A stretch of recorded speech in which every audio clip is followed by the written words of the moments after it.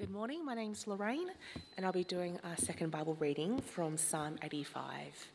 If you're reading from a Pew Bible, that is page 621, or you can follow on the screen behind me. Psalm 85. You showed favour to your land, O Lord. You restored the fortunes of Jacob. You forgave the iniquity of your people and covered all their sins. You set aside all your wrath and turned from your fierce anger. Restore us again, O God, our Saviour, and put away your displeasure toward us. Will you be angry with us forever? Will you prolong your anger through all generations? Will you not revive us again, that your people may rejoice in you? Show us your unfailing love, O Lord, and grant us your salvation. I will listen to what God the Lord will say. He promises peace to his people, his saints, but let them not return to folly. Surely his salvation is near those who fear him, that his glory may dwell in our land. Love and faithfulness meet together. Righteousness and peace kiss each other. Faithfulness springs forth from the earth, and righteousness looks down from heaven. The Lord will indeed give what is good, and our land will yield its harvest. Righteousness goes before him and prepares the way for his steps. Thank you, Lorraine. Friends, before we proceed, how about we just open in prayer? Gracious Heavenly Father, we do thank you, we do ask you in your kindness and mercy that you would prepare our hearts and minds as we hear your word to us this morning. We pray, God, that your word would magnify the Lord Jesus Christ and help us to see with even greater clarity our need for him. And we ask that you do these things in Jesus' name. Amen. Now, I'm someone who likes statistics, especially statistics because they tell a story. When you interpret it, they tell a story of what things will look like. So for example, I love census statistics because they tell a story of what our nation was once like, what our nation is like now, and what our nation might look like in the future. So, did you know that in 1911, at our first national census, 96% of our population identified as Christian? It was a time when God was esteemed in the land, and churches were a powerful influence for good. But fast forward to our latest census in 2021, and the stats show that only 43.9% of our population now identify as Christian. In fact, only 11% of our population go to any type of church weekly. And trends do point that there will be further declines in the years to come. And so why is Christianity in such a decline in our country? Well, firstly, many nominal Christians have realised that they have no actual faith.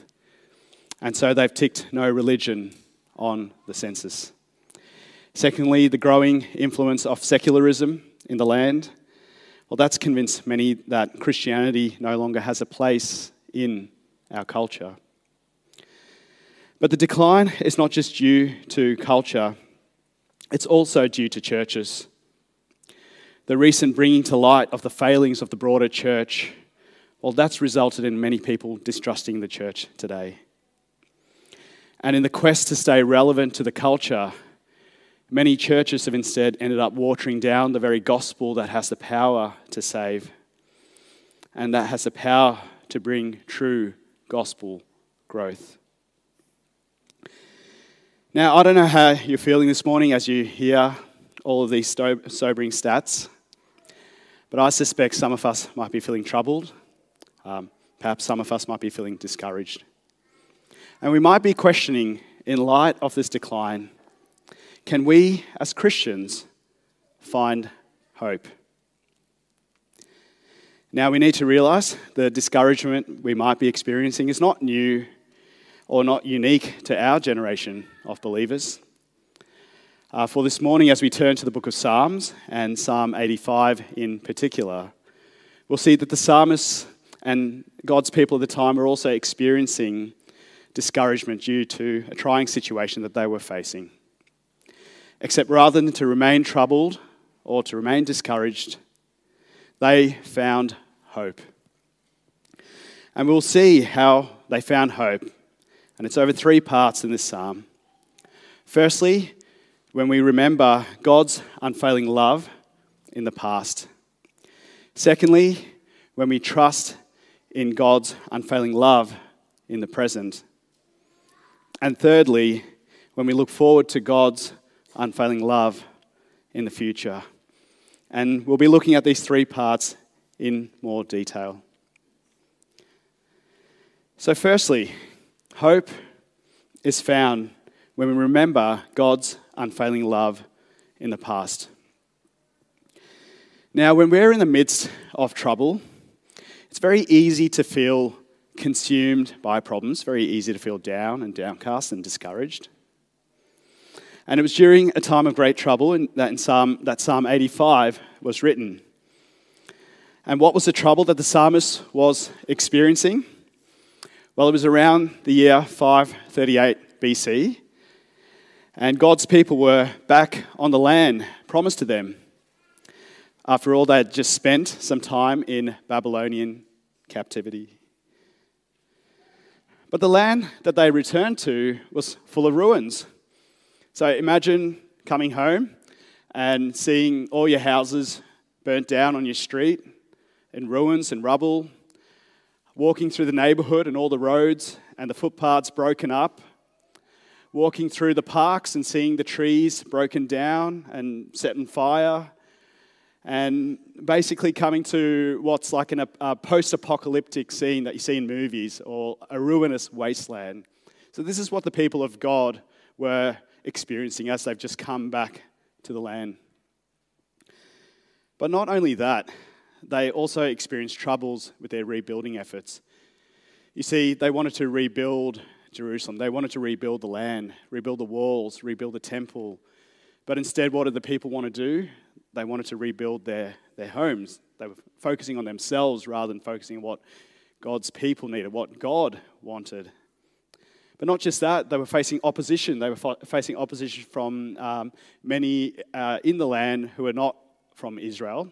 There were even people from Samaria, like the governor of Samaria, who was wanting to raise an army against them. And so can you imagine if you were the psalmist right now, you've just come back to this ruined land, you're just facing all this opposition, how would you be feeling?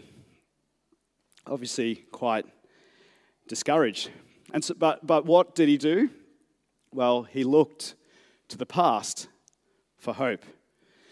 Because he knew that despite the present troubles that they're feeling right now, things were actually far worse when they were in the 70 horrendous years in Babylonian captivity.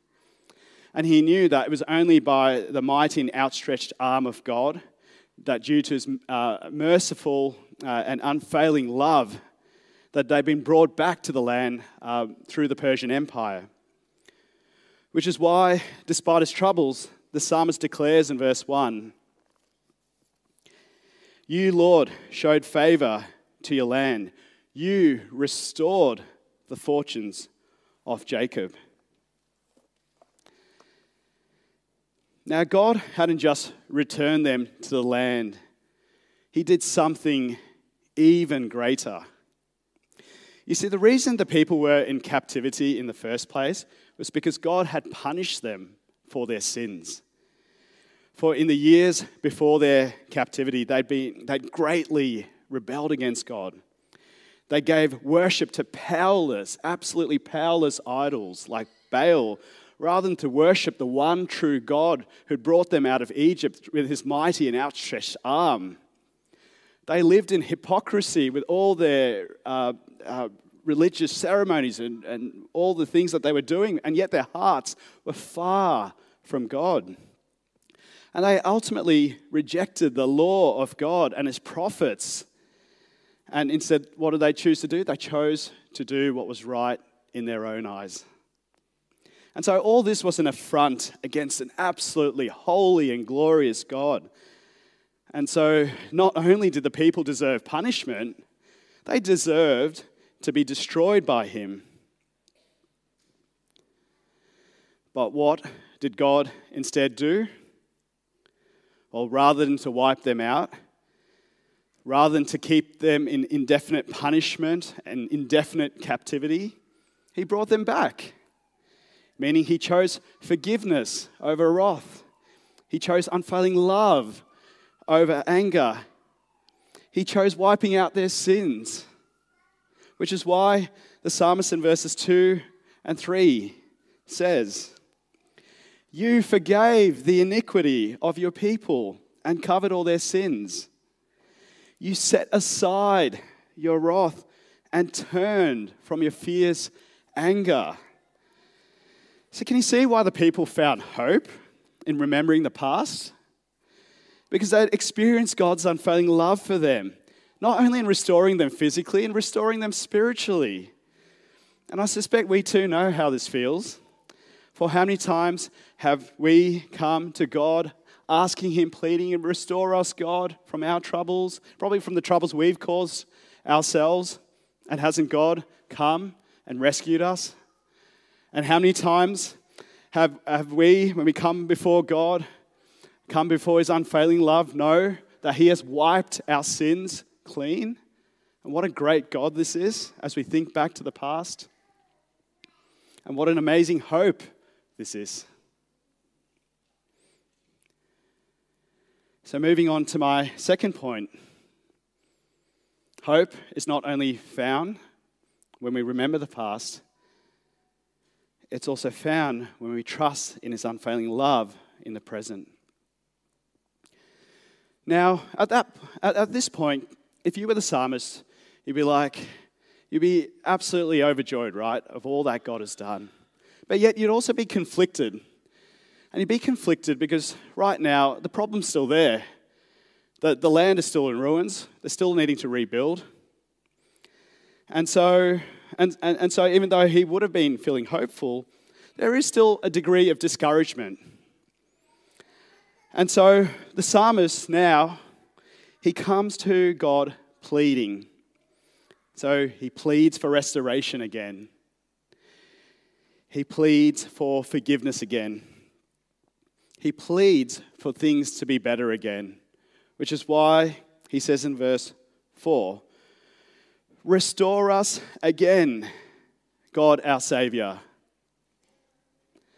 and put away your displeasure toward us." But the psalmist doesn't just stop at pleading. He now ramps it up, really, really ramps it up with audacious questioning. Now, don't get me wrong. It's not a rudeness to his attitude, but it's an impassioned plea.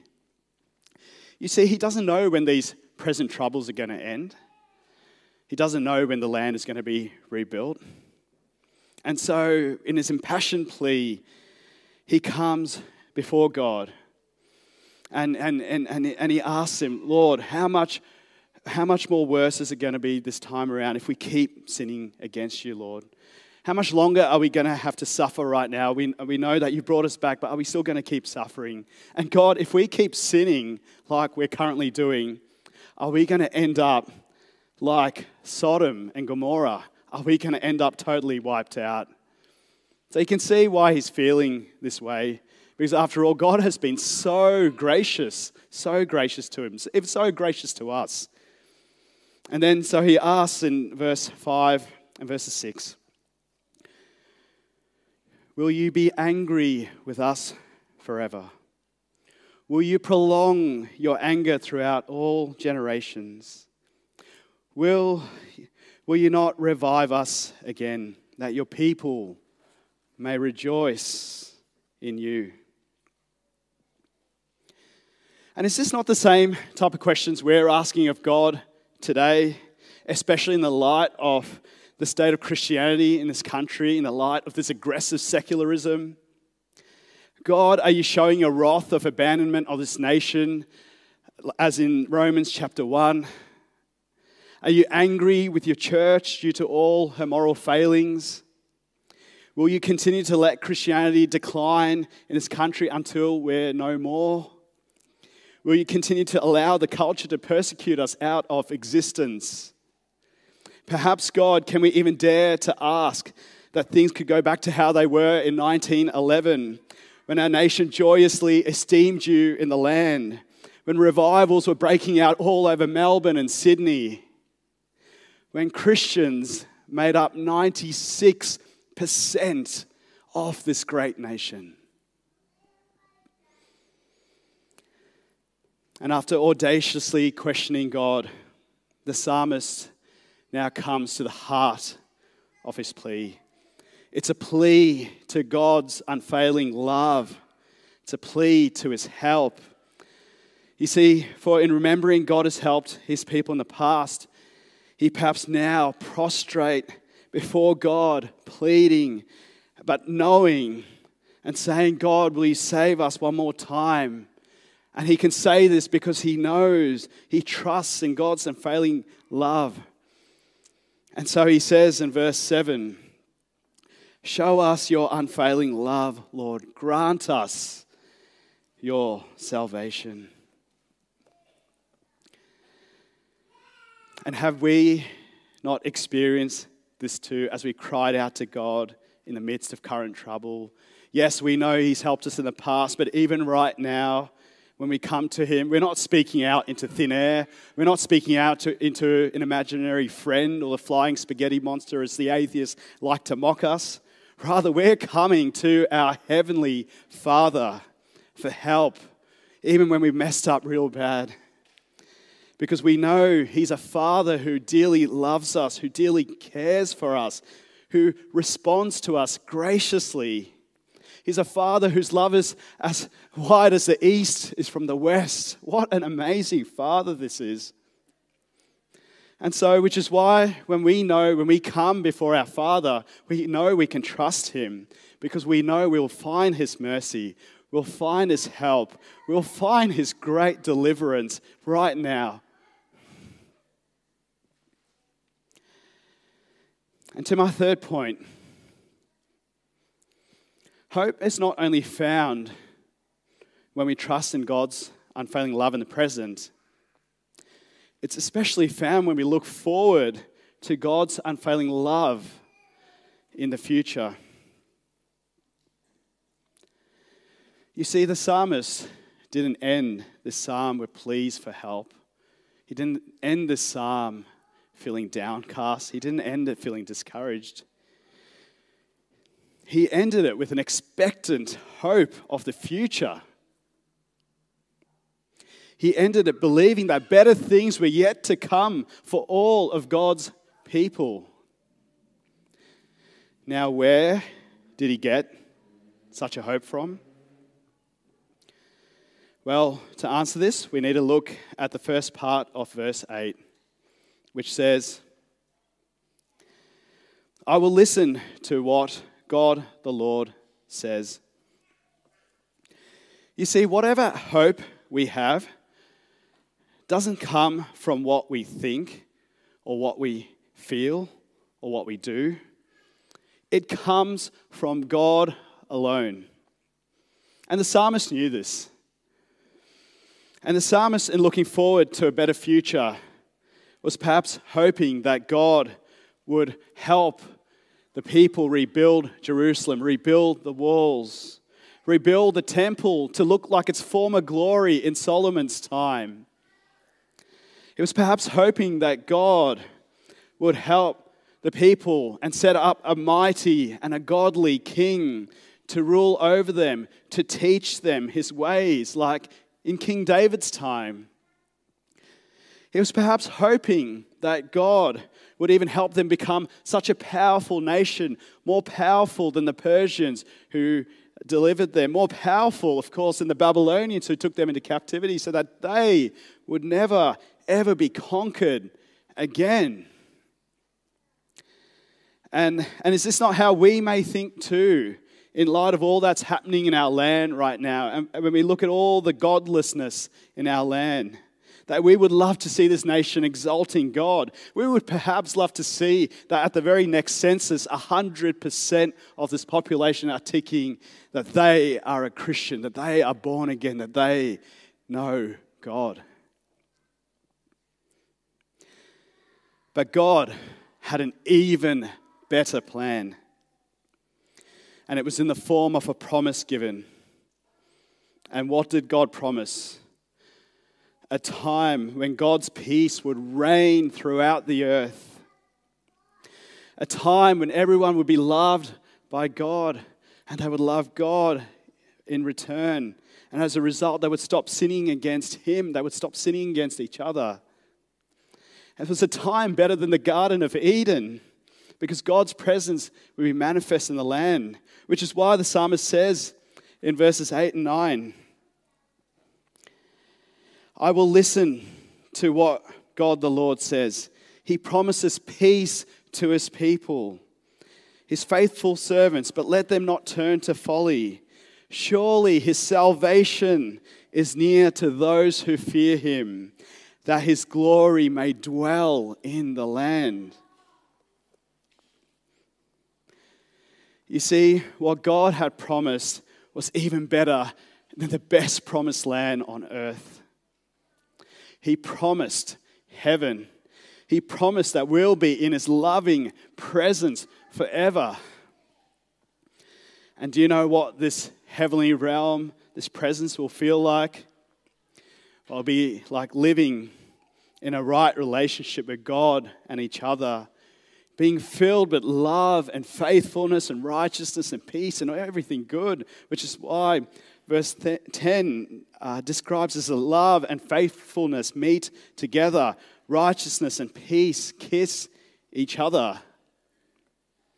It will be like dwelling with all of God's people from every tribe, nation and tongue together under His righteous rule, which is why verse 11 describes it as faithfulness springs forth from the earth and righteousness looks down from heaven. It will be like having an abundance of everything good in our possession, not having lack of anything, where the memory of a ruinous wasteland would no longer exist, which verse 12 describes as the Lord will indeed give what is good, and the land will yield its harvest. It will be like having a caring shepherd. It'll be like having a gracious Savior, a wonderful King walking beside us in the promised land, which verse 13 says, righteousness goes before Him and prepares the way for His steps. And friends, isn't this an amazing picture of a glorious future ahead for all of God's people, including us this morning? And so the question is, when will this glorious future come about? Now, you see, whilst the psalmist was looking forward to all that was going to happen in a future date, for us, we can say with confidence, absolute confidence, it began. You see, it began when the second person of the Holy Trinity came down to earth, took on flesh and dwelt amongst us. And He restored our relationship with God when the unfailing love and justice of God met on Him as He hung on a cross, as He died for our sins, and as He rose again in glory on the third day, an event that turned the entire world upside down. And who is this person, you may ask? Well, of course, we all know He is Jesus of Nazareth, our Messiah, of course. The Lord of Lords, the King of Kings. And it is through this very Jesus that we as a church right now have a taste of this glorious future right now, right here. A taste when we experience all manner of spiritual blessings in Christ. When we experience beautiful fellowship right now here in this room, and we experience beautiful fellowship with each other as brothers and sisters in Christ. But not just here, across churches all over our nation, across the world. A taste when we experience sweet, sweet communion with our beautiful Savior. When we spend time with Him in His Word. When we spend time in prayer. And ultimately, we'll experience this glorious future in all of its fullness. And it will be not just when we die. it will be when he comes back again. You see, our God, our magnificent God, is going to give us a new heaven and a new earth where we will receive grace after grace after grace in his presence, where we will live in perfect relationship with him and each other in an Eden that's greater than any Eden we've ever seen. And we will dwell in the house of the Lord forever. What an amazing God this is. What amazing promises this is. And it will come to pass. And so what does this all mean for us today in light of the decline of Christianity, in light of all that we're seeing out there? After all, our current situation and reality says that as soon as we walk out these doors, the week ahead and the months ahead, we'll continue to see and face attacks in the media and social media for simply stating that we're Christian, that we'll continue to face ostracization socially, whether we're at work, whether we're at school, wherever we are. We might be left out and simply because we identify with Christ.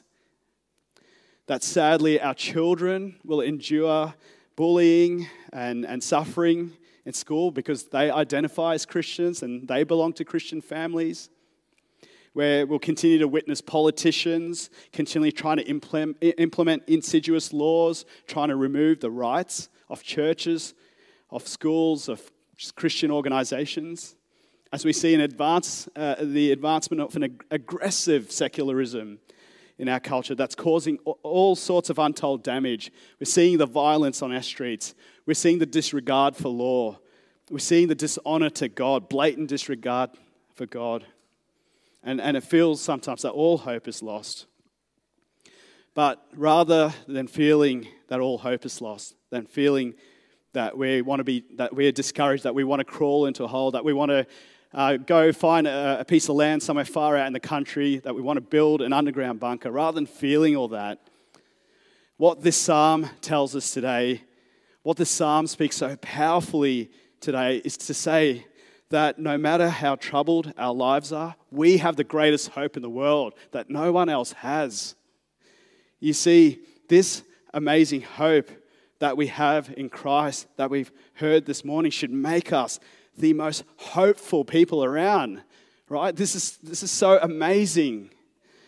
And so, in light of all we've heard, my prayer is that we wouldn't leave this place afraid. We wouldn't leave this place fearful. We wouldn't leave this place feeling, oh, we're this persecuted minority. No, we leave this place with joy, with hope. And you see, unlike the psalmist who was so hopeful when he finished the psalm, we are even more hopeful because when we look back to the past, we see God sending his Son into the world to save us from our sins, to say it is wiped clean through his cross and his resurrection. When we trust in God's unfailing love in the present, we see Jesus who right now is caring for his church, the same Jesus who promised to build his church on a rock, and he said, even the gates of hell will not overcome it. And when we look forward to God's unfailing love in the future, what we look forward to is a glorious future that he's prepared for us, not just of being in heaven when we die, a glorious future of being with him in resurrected bodies in the new heaven, in the new earth, reigning with him forever. This glorious God in the true promised land. So church, if this isn't hope, I don't know what is, because it is such an amazing truth. And I pray that it doesn't just come to our minds this morning, but we really feel this in our hearts, because we have the greatest Savior in the world. And praise Christ. Amen? Let us pray. Almighty God, we thank you for teaching us this morning about your wonderful truth, that we have an amazing hope indeed, and it's through your unfailing love in Christ. So help us, Lord, not just to be hearers of this wonderful truth, but help us to live this out every day in light of your glory.